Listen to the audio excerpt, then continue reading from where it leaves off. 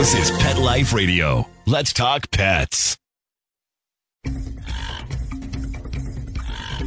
So why do seagulls live near the sea? Because if they lived near the bay, they'd be bagels. Welcome to Wings and Things, where you'll find real answers to real questions about everything you want to know about pet birds. Care, feeding, bird products, travel, and more.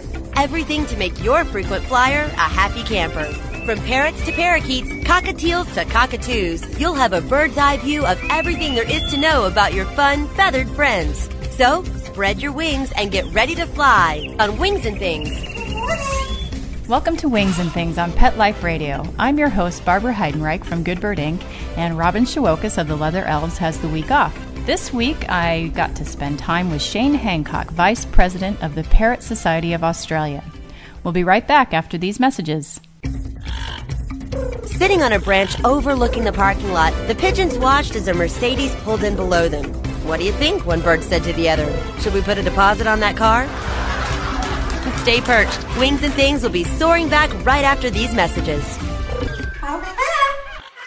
What if you could protect the life of your cat with something so simple and affordable that you already use every day? Get ready for the evolution of kitty litter. It's Pretty Litter.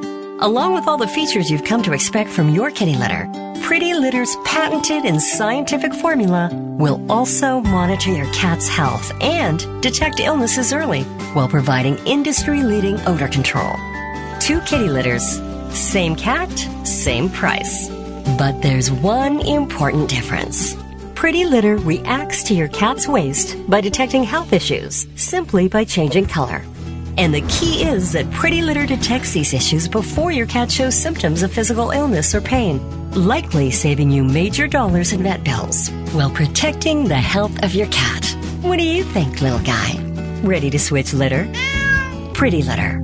Colorful insight into your cat's health. Go to prettylittercats.com/cat101 or use coupon code CAT101 to get 20% off your first subscription order.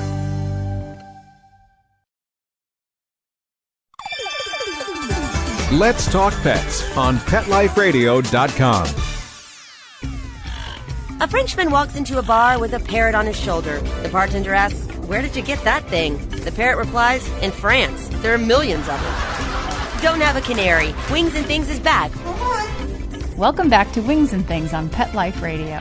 Well, I am here with another special guest from Australia. I have Shane Hancock, who is the Vice President of the Parrot Society of Australia, with me today. Would you like to say hello, Shane? G'day, Barbara. I keep forgetting. I'm supposed to say g'day over here, aren't I? Oh, boy. All right, well, tell us a little bit about yourself and your affiliation. Yeah, well, I guess I'm like most aviculturists. I've started at a very young age. I was very fortunate to be introduced to animals from a very young age. And I guess unlike other members of my family, I sort of stood out on my own. I didn't really have the support of other family members with regards to my interest in keeping wildlife and just keeping animals in general. So I've always had a history, and I guess anyone that's known me all my life has known that I've had some sort of affiliation with wildlife. And it doesn't matter whether it's a native species of bird right through to a domestic donkey. It really doesn't matter. So yeah, I've always had lots of interest in different forms of animal life. Now, how did it come to parrots, though? Because you're very heavily involved with the Parrot Society of Australia. My interest in parrots started off actually after my interest in finches. When I first started in aviculture, I kept zebra finches and a lot of the more cheaper species of finch.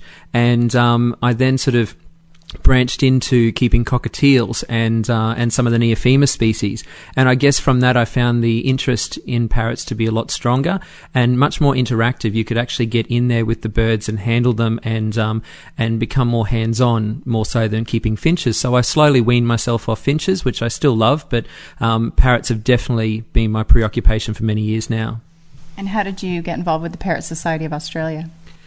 I guess as a teenager, I was searching for a lot more information about my hobby, and in those days, being 36 now, I'm talking sort of in the late 80s, early 90s, the internet didn't exist, and so most people that were in aviculture relied on their friends or their friendship networks to actually learn how to be a better bird keeper and swap information. So I started hunting around for clubs, and I was fortunate enough that my hometown of Brisbane is the actual base for the Parrot Society of Australia. So it was right on my front door, and being a national organisation, I got myself involved in that as a late teenager, and I tend to be someone that doesn't like to sit on the sidelines. So from the moment I joined the club, I got asked to be on the committee, and then the history is just from there on. And as Nick told us in an interview not too long ago, you wear many hats with the Parrot Society of Australia. So what are the different tasks you do for them?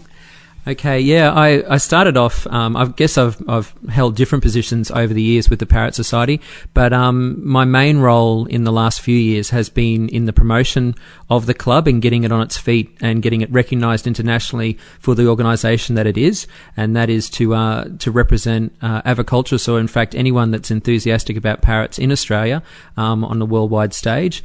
And my most recent role is that I was elected as Vice President. So I still maintain a promotion role, but my formal role now is the Vice President. And under that portfolio, I manage a whole range of things, from advertising and sponsorship for the club right down to getting hands-on with the magazine and its publication, as well as organising conventions such as the one that you're here in Australia for at the moment, and also the children's publication that I co-write with Nicholas Bishop called Fledglings.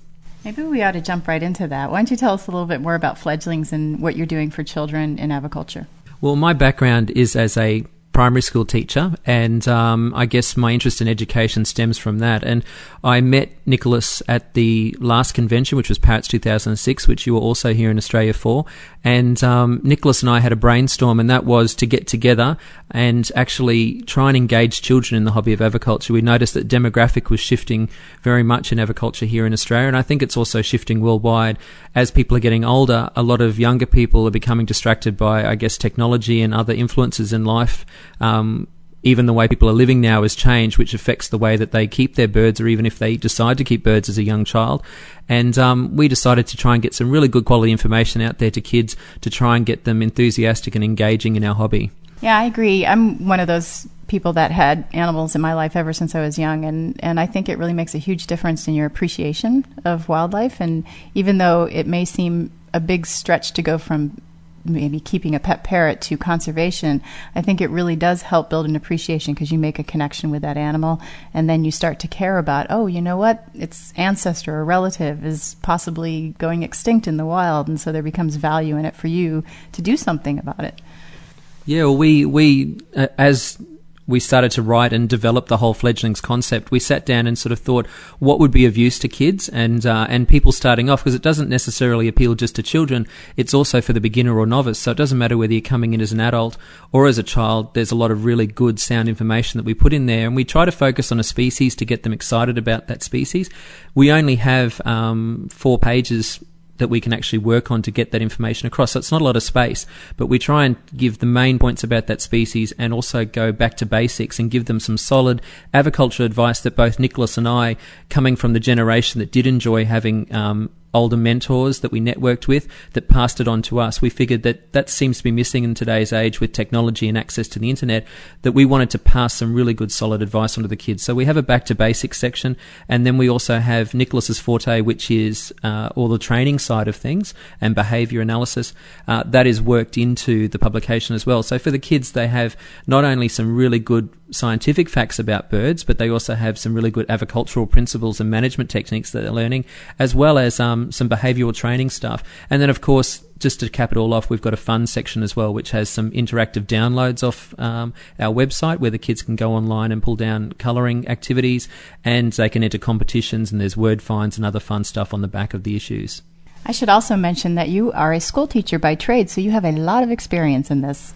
Yeah. I guess also I'm very fortunate at the moment that I work for the Brisbane School of Distance Education, which is a correspondence school that interacts with children that are geographically isolated, so kids that are on properties, also working children that are involved in, say, the circus industry, or their parents are itinerant workers, etc. And so from that, I am interacting with kids on a digital level every day. My class is actually taught over the internet, so I teach my kids how to read that way. And I sort of know now, after teaching for 15 years, years, and being in the side of teaching that I am at the moment, the sorts of things that can stimulate kids when it comes to print publication.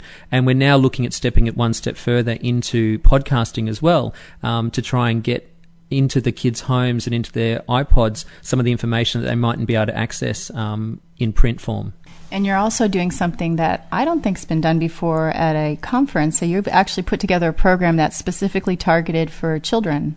Yeah, we are. Nick and I guess when Parrots 2008 came around, I think it was inevitable. Our friendship and the relationship that we've built in writing the Fledglings program, the natural next step was going to be a workshop for kids, and that's never really been done in this country before. And on an international level, I guess it hasn't really been done that often either, because in the past, aviculture has always concentrated on adults and people coming into the hobby in that respect, and the deliberate marketing or targeting towards children to get them aware of what sort of hands-on hobbies are out there hasn't really existed. So we've decided that we would actually have a fledglings workshop or a hands-on workshop at Parrots 2008.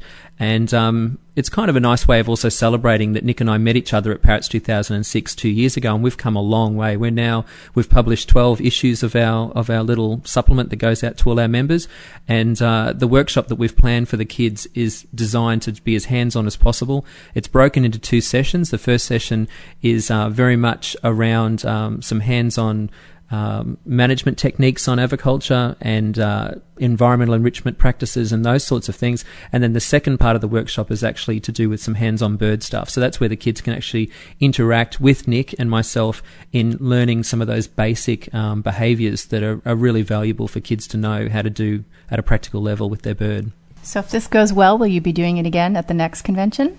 Oh, definitely, yes. It's already received a lot of attention because of what we're doing, and we're hoping that we'll be able to actually do this more and more. So it might even get to the stage where it's actually a standalone product where we actually have a children's workshop that occurs deliberately outside of a big national convention like we're having for Parrots 2008. Excellent. And what is the website for Parrot Society of Australia so people can look for more information? Okay, it's very simple. It's just www.parrotsociety, or one word, .org. org.au. So, of course, anyone that knows anything about websites will know that the AU extension at the end of the website stands for Australia. So if you are trying to remember it, if you're listening to this podcast right now, just think parrotsociety.org.au. Great. Well, let's take a little break and we'll come back and talk a little bit more about aviculture in Australia. We'll be right back after these messages.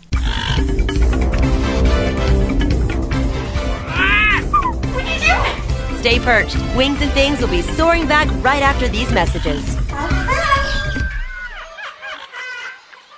Put on a perfectly possum pet party. Having an awesome birthday or adoption day celebration for your four-legged friend? Or just want a fun excuse to throw a fun party with your friends from the dog park? Deck out your party with Molly and Bandit Pet Party accessories. Party products designed specifically for pets. There are wearables, including adjustable pet party hats, bow ties, and tutus. The photo prop kits include funny glasses and hats. The party supplies and decorations include coordinating table covers, party banners, cake decorations, and treat bowls, cups, and bags. Everything you need to create great memories and Instagram-worthy photos. They're available in 2 colorful themes, tropical and fireman. It's a dog's life. Celebrate it with Molly and Bandit Pet Party at mollyandbanditpetparty.com/petlife.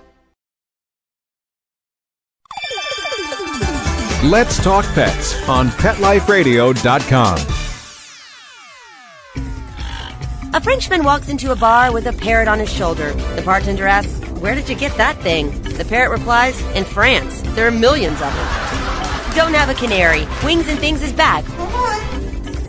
Welcome back to Wings and Things with your host Barbara Heidenreich, and Robin Shawokas has the week off, but I'm here with Shane Hancock in Australia, and we're going to talk a little bit more about aviculture in Australia. Shane's had the pleasure of traveling around quite a bit, so he's been able to see how aviculture is in a few different countries, and we thought we might compare a little bit about the United States and Australia since many of our listeners are from the United States. So what are some things you've noticed that are different between the two countries as far as aviculture is concerned? Well, I guess for starters, Australia has been known as the land of parrots, and we were very fortunate to have so many native parrot species. So compared to the US, where there are no native parrot species anymore, we are fortunate to see birds in our own backyards and as we're travelling around the countryside. And I guess that's probably the biggest change that you can see between the States and Australia. When it comes to actually captive bred birds, once upon a time it was our native species that were kept in large numbers, but as Australia has been open in very short time frames to import exotic species, because it's actually closed for quarantine purposes now, exotics tend to be the main focus of the high-end spectrum with aviculture. So the things that get us excited here in Australia, of course, are not what's in our backyard necessarily. So macaws and Amazons and some of those sort of exotic species from South America for us are just absolutely mind-boggling. But yet for Americans, I guess, you know, they tend to be what you see most of around the place. And it's our Australians' native species that tend to get the Americans very excited, for example, black cockatoos.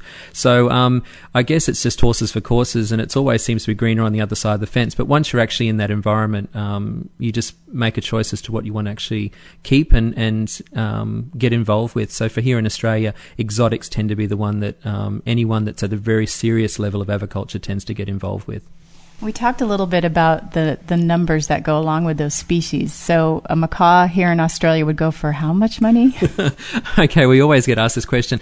The current prices here in Australia, just as a comparison, and the prices reflect the availability of the birds here in the country. So because our numbers have come in from a small gene pool and our imports that came in, the numbers aren't very huge. That's where the prices come from. So for example, at the moment, a blue and gold macaw sells for about $7,500 Australian dollars, so that would be just under $7,000 US at the exchange rate at the moment. Scarlet macaws and green-winged macaws at the moment are fetching about $12,000 Australian dollars, so you're looking at between $10,500 to $11,000 US dollars. If you want to look at something like a hyacinth macaw, which is extremely rare here in Australia, and they don't come up for sale very often, but hypothetically they're between $35,000 and $40,000 Australian dollars each. And believe it or not, people will trip over themselves to buy those birds in their collections. With regards to other birds such as African greys, they sell for around about $4,500 Australian dollars. Your Amazon species, I think the cheapest Amazon species you can get is a blue-fronted Amazon, and they start at around $2,500. If you're looking for a black-headed cake, you can expect to part with about $6,500 to $7,000. So it is a huge difference in the pricing structure, and once again, it's got to do with the nature of the birds and their availability here in Australia. What about the native species? What would someone pay for, say, a cockatiel, or would they even pay for a cockatiel? Okay, something for a cockatiel. I remember when I first started getting serious in aviculture, when I started to get money, of course, and working as a late teenager. I remember when white-faced cockatiels mutations suddenly appeared here in Australia. They were fetching nearly $3,500 a bird, and people once again were tripping over themselves to get it. There is a big mutation mentality here in Australia, and mutations attract very big dollars, of course, with the rare mutations as they're slowly entering the marketplace.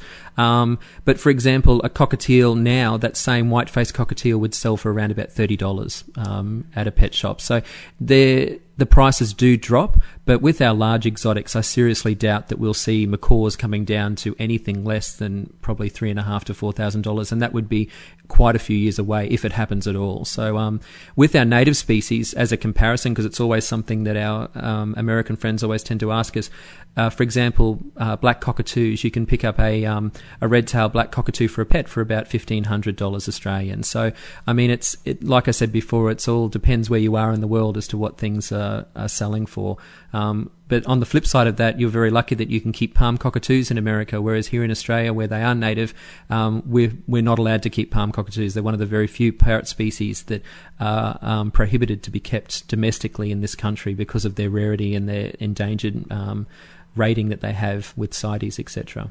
A number of years ago, I helped work on a show at the Perth Zoo in Australia, and we actually went to a wildlife rehabilitation facility to look for parrots to use in our presentation. So that's something that we would never see in the U.S. What happens with those birds typically? Okay, with our native species, there is a very strong wildlife rehabilitation sort of culture here in Australia because we are so rich in wildlife with marsupials and mammals and things like that. And birds, of course, are going to fall into the same category. With with cockatoos, for example, if they come into a wildlife rehabilitation facility, if they can be rehabbed to be able to be independent back in the wild again, then they will go through that process and be released, because of course we've got cockatoos flying all over the place, so it's nothing for us just to release them back into the wild. Unfortunately, if some birds sustain injuries that prohibit them from actually being fully rehabilitated for release, then we need to find a new home for them, and sometimes that could be in the hands of a private owner, or they can actually go through the zoological system as well, depending on the species and what is required. We are very lucky here in Australia that we don't have a big need for parrot rescue facilities. In fact, we've only got one very prominent one here in this country located on the Gold Coast, and that is the Parrot Rescue Centre that has its own website. So for anyone that is very interested in how parrot rescue centres run around the world that might be listening to this show, if they visit that website or just simply Google the Parrot Rescue Centre in Australia, they'll be able to see the sort of facility that we run here, but it's on no scale as some of the larger ones that seem to exist in the States. So we are very fortunate that we have people that don't just dump their birds because they're sick of them. We tend to have recycling of pets here in Australia. So as you know, a cockatoo can last a very long amount of time, sometimes up to 80 to 100 years. They will tend to be inherited or passed down through families, or simply someone will show an interest in keeping that bird as a pet, and it will be recycled and go onto a new family. So we're very fortunate that we don't have birds being dumped in large numbers. And I have to ask, what's your favorite parrot species? I guess I'm like most people that are very into something. You tend to not try and have a favourite because there's so many positive things about different species that I enjoy. But I must say that I am very, very partial. If I had to pick a native species, I'm very partial to our cockatoos. I think there's a lot of personality out there with our birds, and I feel very fortunate to live in Australia and see those birds. Of course, the palm cockatoo is probably the most iconic species for me because of its status and its rarity. It also is the logo bird chosen for the Parrot Society of Australia, so it's also got another meaning for me as well. But if I was to pick a group of birds on an international level, I think Amazons tend to intrigue me a lot, and they are an exotic species here in Australia, and I just seem to like them for their personality, their colours and stuff like that. But yeah, if I was picking a native species, it would have to be the cockatoo family. Well, I have to agree with you on the Amazons there. I'm a little partial to them myself. All right, well, I think we've just about run out of time. Do you have any last words for everybody out there, Shane? No, just that I'm just very excited to have you here in Australia, Barbara, to come out for Parrots 2008. This is the second time that you've come out for us, and you've got a very big following here.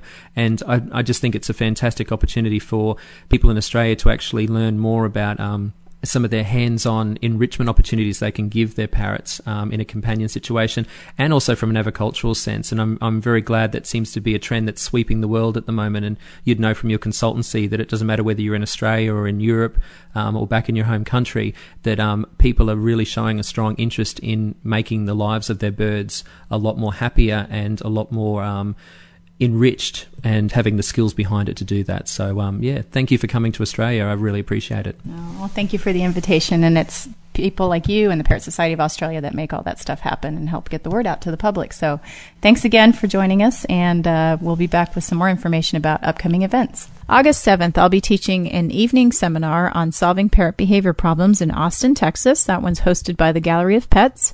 August 9th, both Robin and I will be in Jacksonville, Florida, teaching an enrichment and training workshop. That'll be a day-long event. August 11th through 14th, both Robin and I are at the Association of Avian Veterinarians annual conference in Savannah, Georgia. I'll be teaching a half-day workshop on training with positive reinforcement, and then both Robin and I will also be giving some other lectures as well. I'll have a vendor booth at that event, and I will also have my latest DVD that just came out at that event for you to pick up. And then on September 27th, I'll be in Las Vegas teaching a parrot behavior and training workshop. And following that, October 3rd through 5th, I'll be in Denver, Colorado at the Gabriel Foundation for a parrot behavior and learning seminar for the veterinary professional. This includes Dr. Susan Friedman, veterinarians Jerry Labonde and Lori Hess. You can find more information at thegabrielfoundation.org. October 11th is the LIPS annual Parrot Expo. That's the Long Island Parrot Society. And Robin Shawokas will be presenting at that event, as well as having a vendor booth. November 1st will be a parrot behavior and training workshop in Shreveport, Louisiana. And I will be presenting that day-long seminar. And that can be found at acbc.net if you need some more information on that one. And then, of course, my favorite is right here in my hometown. Robin and I will be presenting a day-and-a-half seminar on parrot training and enrichment. And November's a a great time to visit Austin. We usually have fabulous weather that time of year, so come on down for that one. It is limited seating. You can sign up for it right now. If you go to goodbirdinc.com, you'll see it right there on the home page. And then mark your calendars for next year, May 29th through 31st. It's the Best Parrot Conference, Behavior, Enrichment, Science, and Training, and that'll be in Edison, New Jersey. The website is bestparrotconference.com. Now, since we had Shane here from the Parrot Society of Australia, we certainly want you to visit his website or the Society's website. It's parrotsociety.org.au. And when you get there, be sure to click on Fledglings, because that will take you to the page where you can download all the free fledgling newsletters that Nick and Shane have put together. They're absolutely fabulous and perfect for anybody, a young person looking to get into aviculture or already into it, and they'll find lots of good information there. Shane also mentioned a parrot rescue in Australia that I was fortunate to visit. It's called the parrotrescuecenter.com, and center is spelled C-E-N-T-R-E for those of us who spelled it a little differently. I just want to make sure you get to the right site.